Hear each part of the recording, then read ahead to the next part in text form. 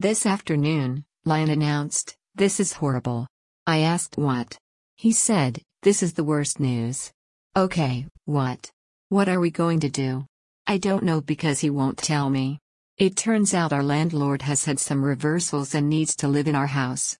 Before we moved in he said they'd probably be downsizing into this house, but it was at least 8 years away. I figured he'd never leave his upscale house for this place. Wrong.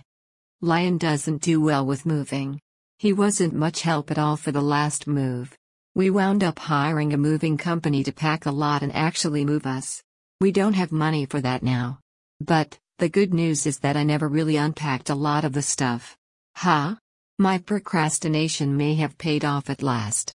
In all seriousness, moving is a big problem. At the very least, we'll need help to move the big things like the bed, washer, dryer and other furniture.